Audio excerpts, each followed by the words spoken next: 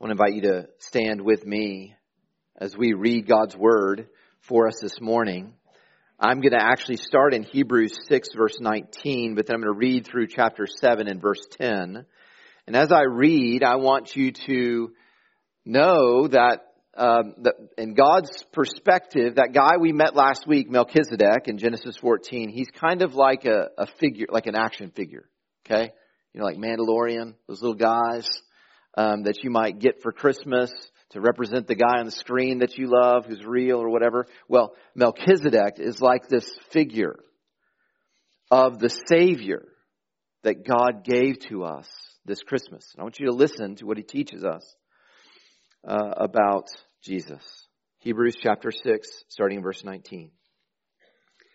We have this as a sure and steadfast anchor of the soul, a hope that enters into the inner place behind the curtain, where Jesus has gone as a forerunner on our behalf, having become a high priest forever, after the order of Melchizedek.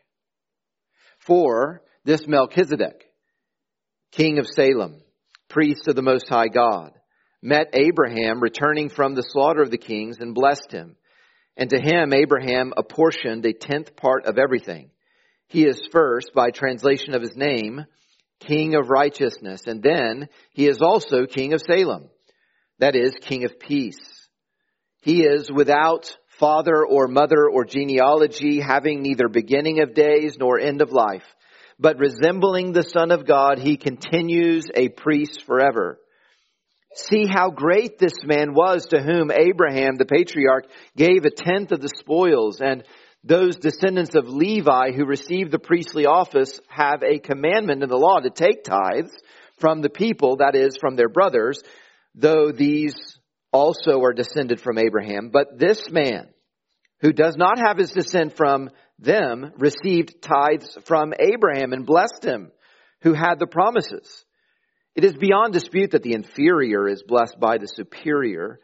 In the one case, tithes are received by mortal men, but in the other case, by one of whom it is testified that he lives. One might even say that Levi himself, who receives tithes, paid tithes through Abraham. For he was still in the loins of his ancestor when Melchizedek met him. This is the word of the Lord. Amen. You may be seated.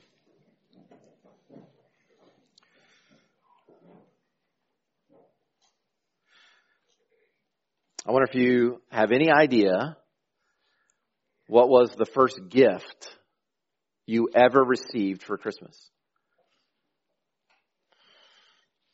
I have no idea. You know, maybe my mom knows. Maybe the moms here would keep track of that sort of thing for their own kids.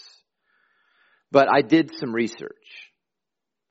I was born in 1978, and the most popular gift from 1978 was the Hungry Hungry Hippos game.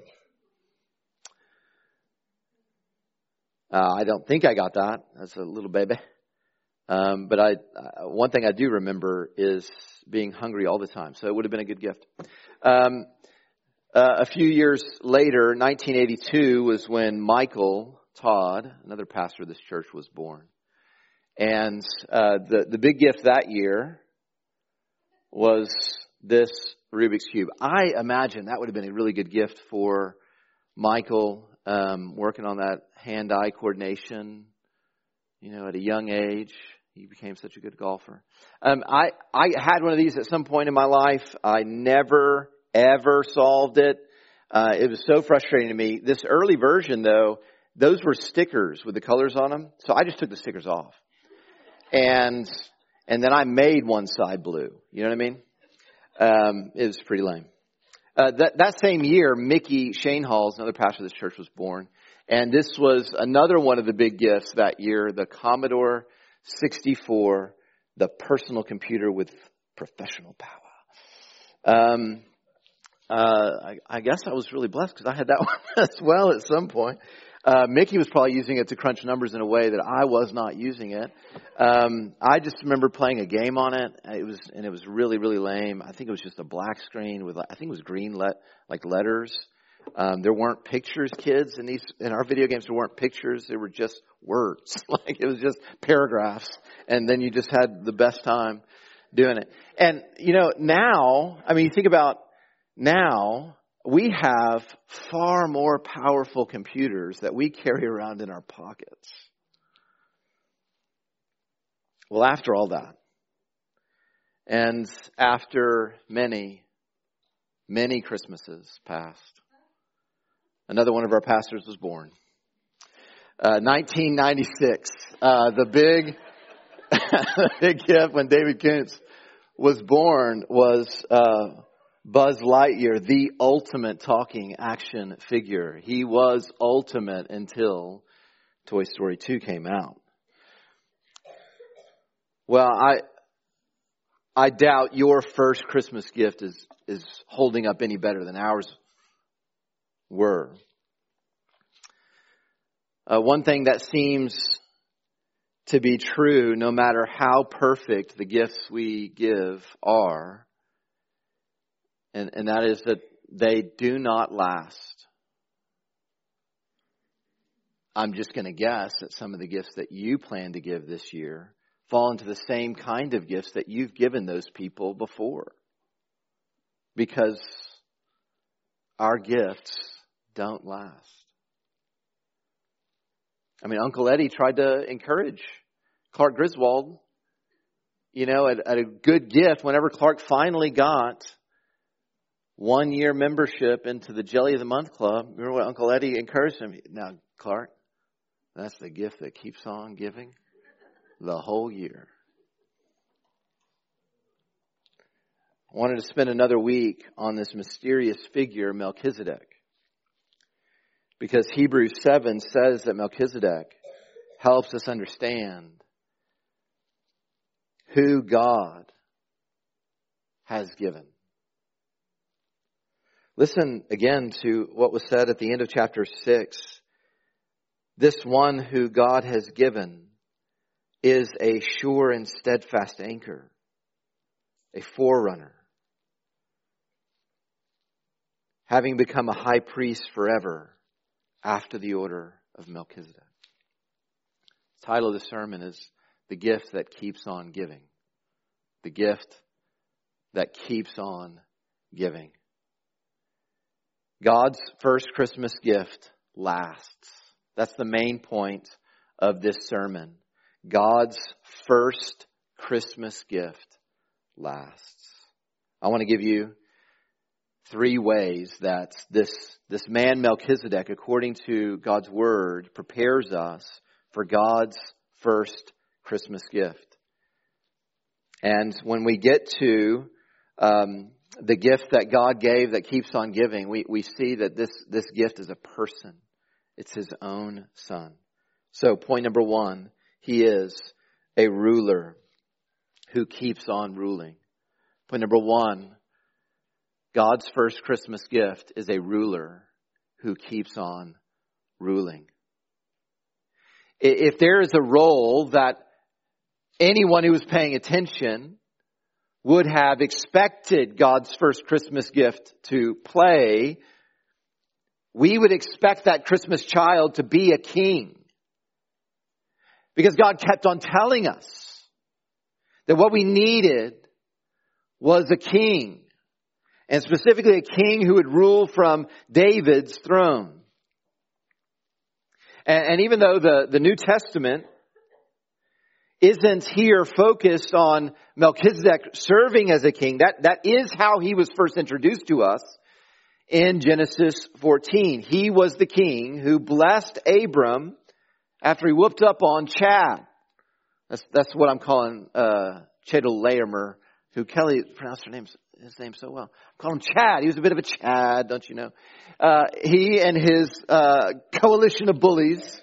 Remember, Abraham went and took them down. And Melchizedek comes and responds to Abram by giving him a blessing. We hear about this in Hebrews 7. Let's look in verse 1. But this Melchizedek, king of Salem, priest of the Most High God, met Abraham returning from the slaughter of the kings and blessed him. And to him, Abraham apportioned a 10th part of everything. He is, that's Melchizedek, first, by translation of his name, King of Righteousness. And then he is also King of Salem, that is King of Peace. He is without father or mother or genealogy, having neither beginning of days nor end of life, but resembling the Son of God, he continues a priest forever. What God is saying is Melchizedek resembles God's first Christmas gift, the Son of God given to us in Jesus Christ. He's telling us if you want help celebrating Christmas, if you want help celebrating God's first Christmas gift, you will do well to think about Melchizedek. And there's 3 really encouraging observations that he's making about the king Melchizedek. Verse 2, his name literally means King of Righteousness, Melchizedek.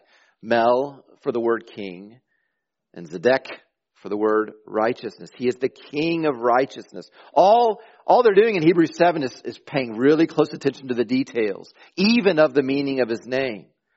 And it's all to help us remember and do this Christmas. The child we're celebrating is a righteous king. You can have total confidence that Jesus is righteous. And that at least means that he is right about everything that he does. And you can apply that to you. Jesus, the King of God, has never, ever done you wrong. There is nothing that he will bring into your life as the one who rules over this world. There is nothing that he will bring to you in this season that will be wrong. Even the hard stuff. And some may go through really hard stuff, even this week. All of that you can believe will come from a king who is righteous and who means you good. God's Christmas gift was a king who was righteous. But then it focuses again on where it was that Melchizedek was a king. It was over Salem. I mean, this is just an encouragement to us all to pay close attention when we're reading the Bible. There's so much there. When he says he's king of Salem, he's saying, don't you know what the word Salem means? It is a place, yes, but it was named after Shalom, which means he is the king of peace, not just of righteousness. And that is one of the prophecies that I think we would have been most familiar with about who Jesus would be. He would be the Prince of Peace. We're told that this king would settle disputes wisely. That he would bring peace where there was conflict. And then ultimately he's going to make every war to cease. He's going to bring us to a world where there will be no war. So I think what this means for us is what should decorate our homes, what should fill our homes this Christmas, even more than lights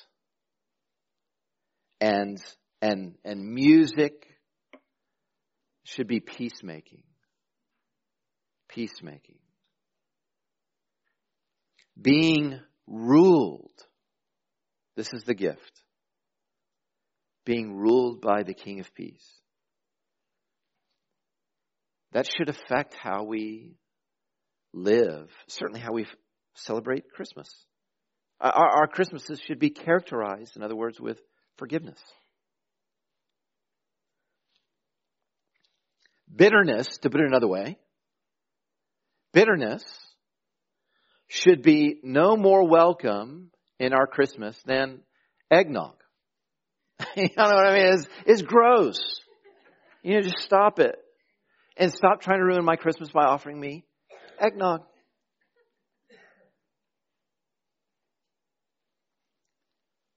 And what will ruin Christmas even more is being someone who's easy to offend.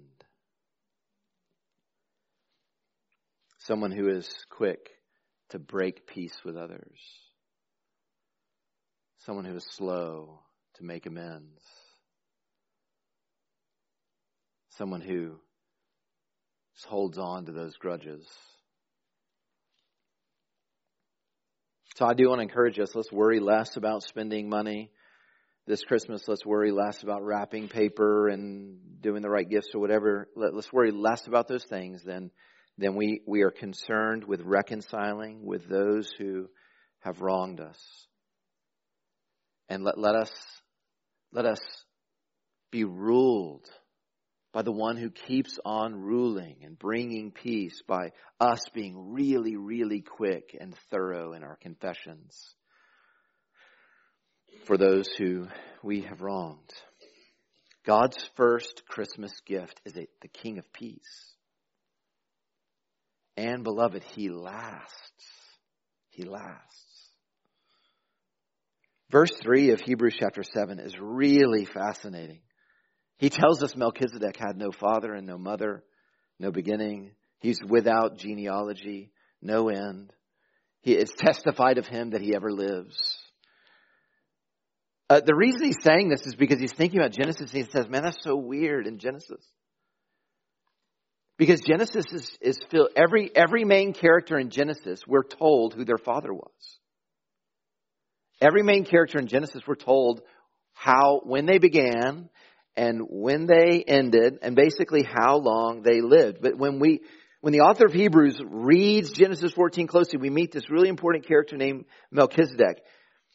And none of that is said about him. And what he's saying is he's like those Christmas gifts that you put the Energizer batteries in, not the store brand batteries in. You put the ones that make them keep on going and going and going. It's like that for Melchizedek. In Genesis, when it's mentioned that having no father and having no mother, it's like he's always been, right? When it says that it doesn't say anything about him dying, it's as if he always lived. Well, it's only as if that for Melchizedek. He's not really the ruler who keeps on ruling. Jesus is. That's his point. Jesus had no beginning. He is not just the man Jesus. He is the Son of God who is begotten, not made, of the same substance as God the Father. It was like Melchizedek did not have a father, but Jesus really did have no human father. He was conceived in the womb of Mary by the Holy Spirit for this reason. Because he would be a righteous king, and he had to avoid the unrighteousness that is passed on from father to father, all the way back from Adam. And the baby who we are worshiping grew up, and yes, he did die. He died. And yet he has no end. He was raised from the dead, and he rules even now. We needed a ruler who would keep on ruling, so God's first Christmas gift lasts. In all of our activities this week, in all of the ways that we respond to every little thing that happens to us, even the way we feel about the various things that happen to us, and all the choices that we make, I pray that one thing would be absolutely clear, and that is that we are full of joy, that we can be ruled by so great a king. It was King David actually in Psalm 110 who first was thinking about Melchizedek when he was thinking that what the world really needed from God was, yes, a king, but not just a king. He said, we need a priest. And we need the kind of priest who is a priest forever. And so that's where this promise comes from, that Hebrews 7 is connecting with Genesis 14. Point number 2, God's first Christmas gift is not just a ruler who keeps on ruling. He is a servant who keeps on serving. Point number 2, a servant who keeps on serving. When Abram ran into the priest, Melchizedek was a king, but he was the priest of the Most High. That is the true God. He ran into him, and Abram, we're told, gave Melchizedek a tithe, a tenth of all that he had won. That rule would later become, or his example would later become the law, where God's people would end up giving financially this amount in the Old Testament to those holy men who served in the presence of the Lord. Hebrews 7, 4 through 10. I read it to you earlier. Maybe I lost all of you earlier when I was reading verses 4 through 10. You gotta know some parts of the Bible are challenging.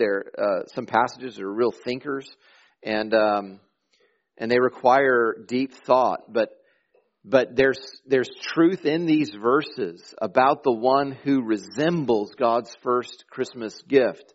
And we need to understand this. He's saying that Melchizedek was so great because, listen, just hang with me, Melchizedek is a priest, but he's not from the tribe of Levi.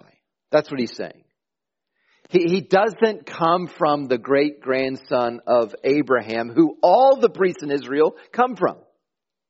They came later. Melchizedek came before Levi. He says when Abraham was handing him the tithe to the priest, Melchizedek, it was like Levi was still in his loins because he would be born later. It's almost like Levi, the great priest of Israel, was paying a tithe to the priest who he knew was greater. The point of all that is to say, just because Jesus was born into the family of kings, to the tribe of Judah, that doesn't mean he can't be a priest. If he's a priest like Melchizedek, a better priest, one who came before that model. And that's what he is. And so beyond what we read earlier, look in Hebrews 7 and verse 16, where it speaks of Jesus, another priest in the order of Melchizedek, who has become a priest not on the basis of a legal requirement, that is because he was born from Levi, but Jesus is a priest by the power of an indestructible life. For it is witnessed of him, it was promised of him by David in Psalm 110, you are a priest forever after the order of Melchizedek. Now, I hope you followed me. What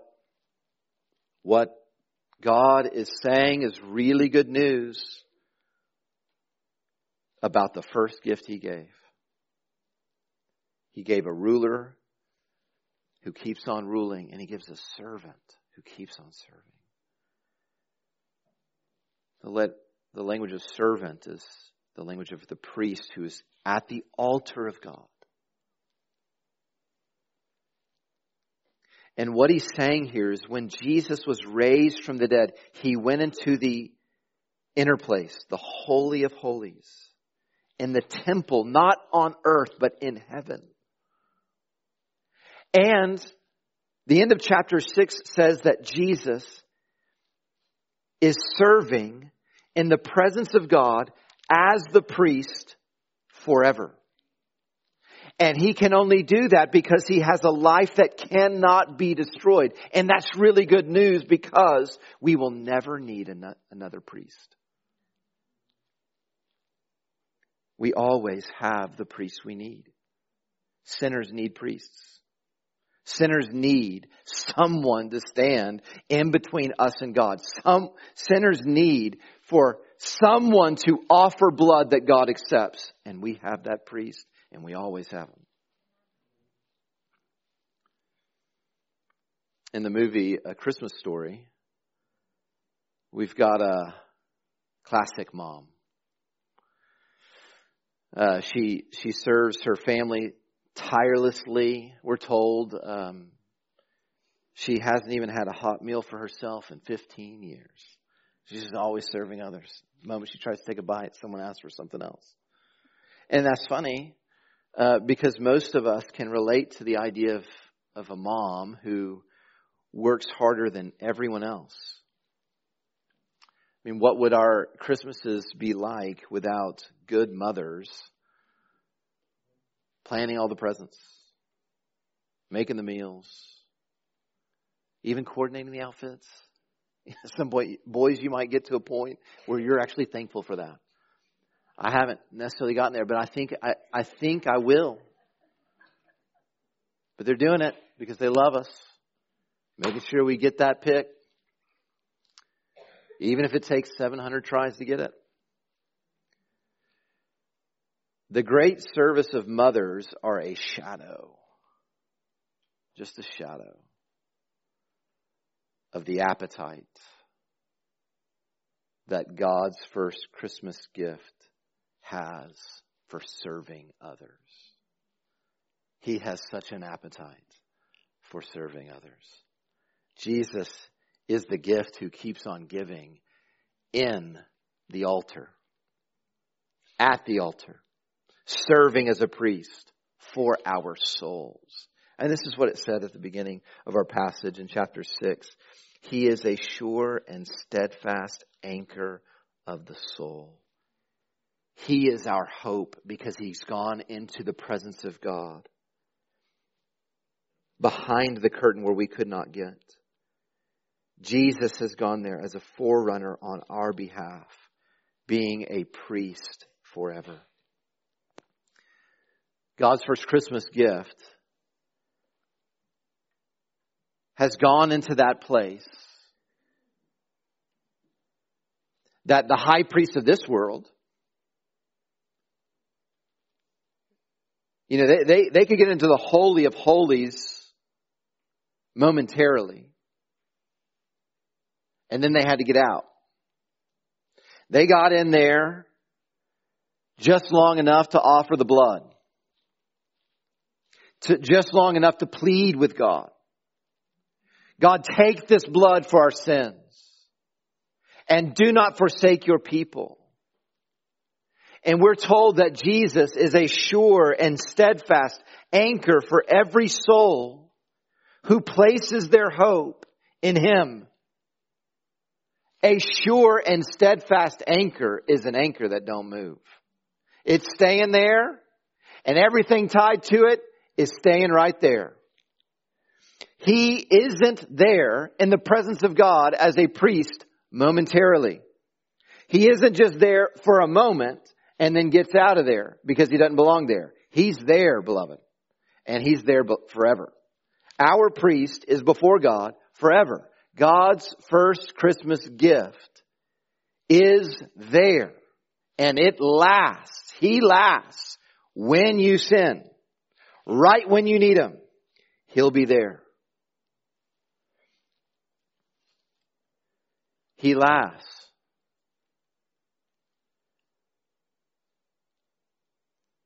He lasts. I assume some of you need to hear this, and not just me. God's first Christmas gift lasts when your selfishness takes over. He'll be there. If you love Jesus, you do not ever have to be afraid that God will ever forsake you, because Jesus is the priest who has offered the kind of blood that lasts. It is enough when you hurt those who have hurt you first. It is enough. It still keeps. It's still good when you feel slighted. He will be there to remind God of the blood. He doesn't have to step back in there again because He's there always as our priest. And God accepts His blood always. He's there to remind you that we who are in Christ are accepted by the only one who ever mattered. God has sworn. This is the language that He uses. I have sworn and I will never change my mind. You are a priest forever. I love Christmas traditions. I love participating in them. I love coming up with new ones. I've already at different times this season talked to each member of my family. I've gathered them around and talked about the different traditions we have and asked, which ones they love the most. We've talked about even the meals that we normally make and the special things that we do, and we've talked through how to make them even better. There is I think a new tradition that I want to start, and that is to put an anchor on the tree. I mean, if y'all found a real anchor, I'd love to put it. We'll have to clean it, I'm sure, because Mama wants to clean it. I want to put it maybe by the tree, or part of our tradition each year is to look at the anchor and to be reminded, I have an anchor in the holy place of God. He has gone there on my behalf as a forerunner. In other words, He's going to be there until I'm there. So the anchor, the sure and steadfast anchor of our souls, is God's first gift from Christmas. Our priest, keeping our soul from floating away, keeping our hearts from being tossed, keeping us from drowning in guilt. God knows how to give good gifts, beloved. And there's every reason, no matter how this week goes, to rejoice. Because we've been given a ruler who keeps on ruling and a servant who keeps on serving. Now the next and last part that the first Christmas gift from God plays actually can't be seen in the life of Melchizedek, but it's here in this passage. He is a Savior who keeps on saving. Point number 3. God's first Christmas gift is a Savior who keeps on saving. The best figures in the Bible are failures ultimately. I mean, Melchizedek has given us some of what we should expect, but he never played the part of a Savior. I mean, Genesis 14, it was Abraham who was playing the part of a Savior. He's the one who went and he rescued his nephew and brought him back along with all who were captured with him. I want you to listen, though, to how Hebrews 7 speaks of the qualities that Melchizedek, living forever, how even though he has those as a priest, look at how they're described when it comes to God's first Christmas gift. Later in Hebrews chapter 7 and verse 23, listen to this. He lives forever. The former priests were many in number. The priests in Israel were many in number because they were prevented by death from continuing in office.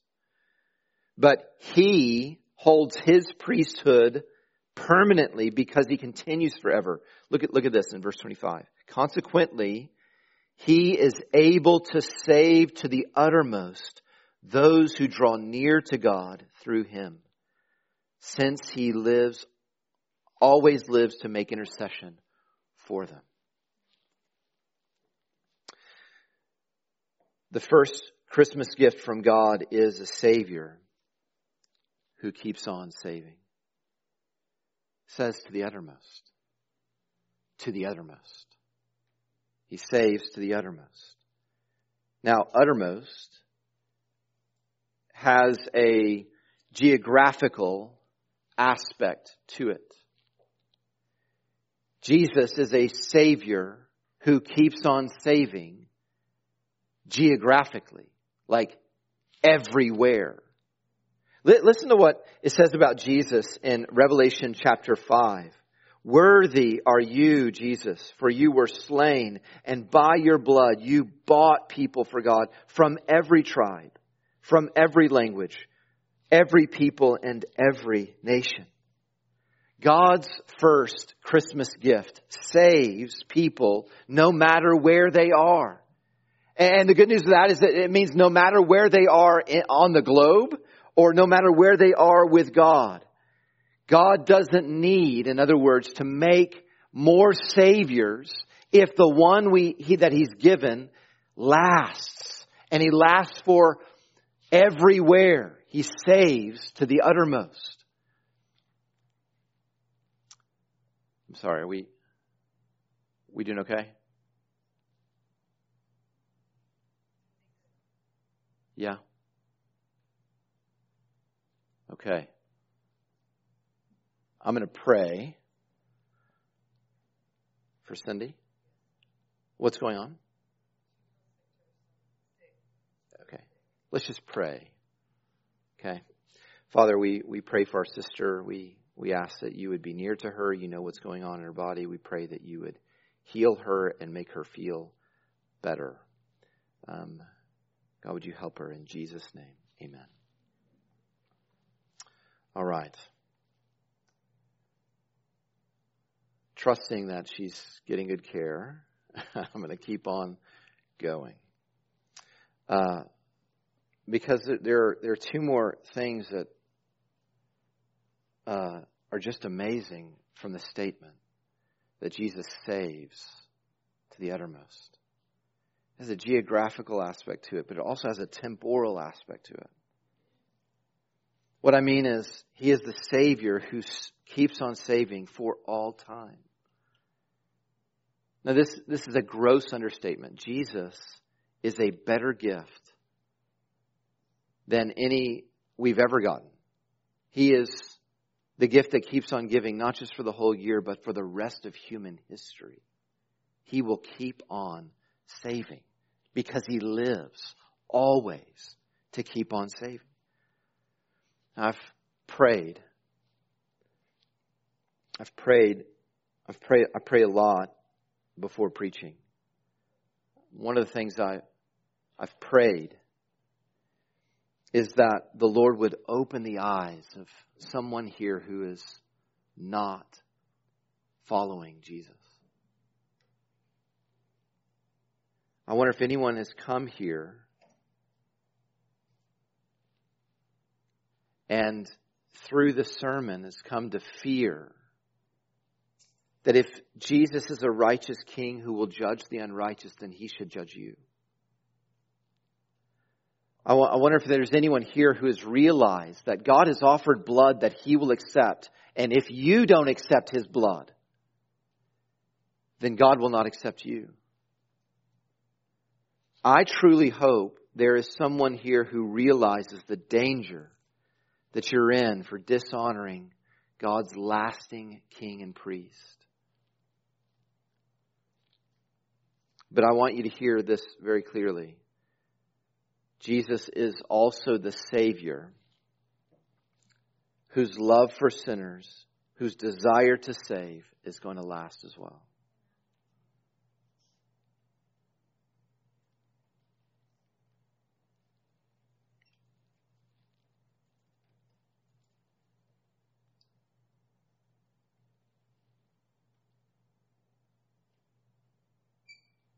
Praying for you.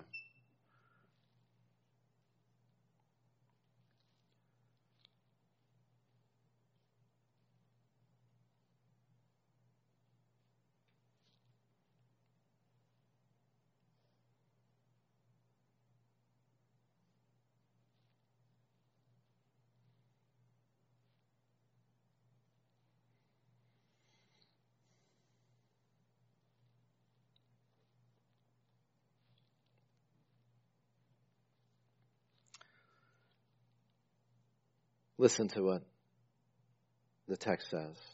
Hebrews chapter 7 and verse 26.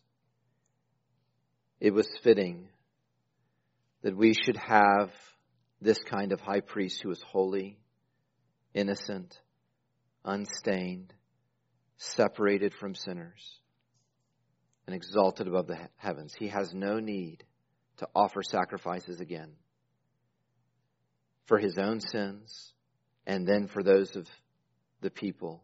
He did this once for all when he offered up himself. Listen, Jesus offered a sacrifice that keeps on working. And that means it will work for you, whoever you are, and no matter what you've done, if you will draw near to this God through him. He loves to save, and he's still saving. Him being a Savior to the uttermost has a geographical aspect, a temporal aspect, but also a personal aspect. He's a Savior who keeps on saving. Listen, he keeps on saving you, believer. He saves us to the uttermost, which is to say, no matter what happens to us in this life, he will save us. No matter what is done to you, if you believe in him, he will save you. No matter what dangers come to you, if you believe in him, he will save you. No matter what trouble you get yourself in, he saves to the uttermost all those who draw near to God through him. I'll tell you one thing that has not changed, and that is that from time to time I stick my foot in my mouth. One Christmas I asked a friend of mine, "So did you make out like a bandit this morning?" And what I was saying was, in my obnoxious way, I was trying to say, "What did you get for Christmas? Did you get just a ton?" And he looked at me and he was obviously embarrassed and sad. And he said, "I got nothing." Some don't want the most wonderful time of the year to last.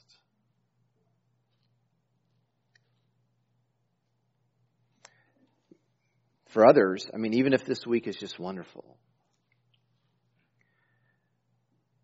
don't try to make this Christmas last. Wouldn't it be better for all of us just to keep going back to the first one? Heavenly Father, we come to you and we thank you that you know how to give good gifts. We're so grateful that your first gift lasts. It's lost no power. It's lost no wonder. And we believe that Jesus Christ is still giving us all that we really need. So would you help us to focus on your first gift and worship him? We pray this in Jesus' name. Amen.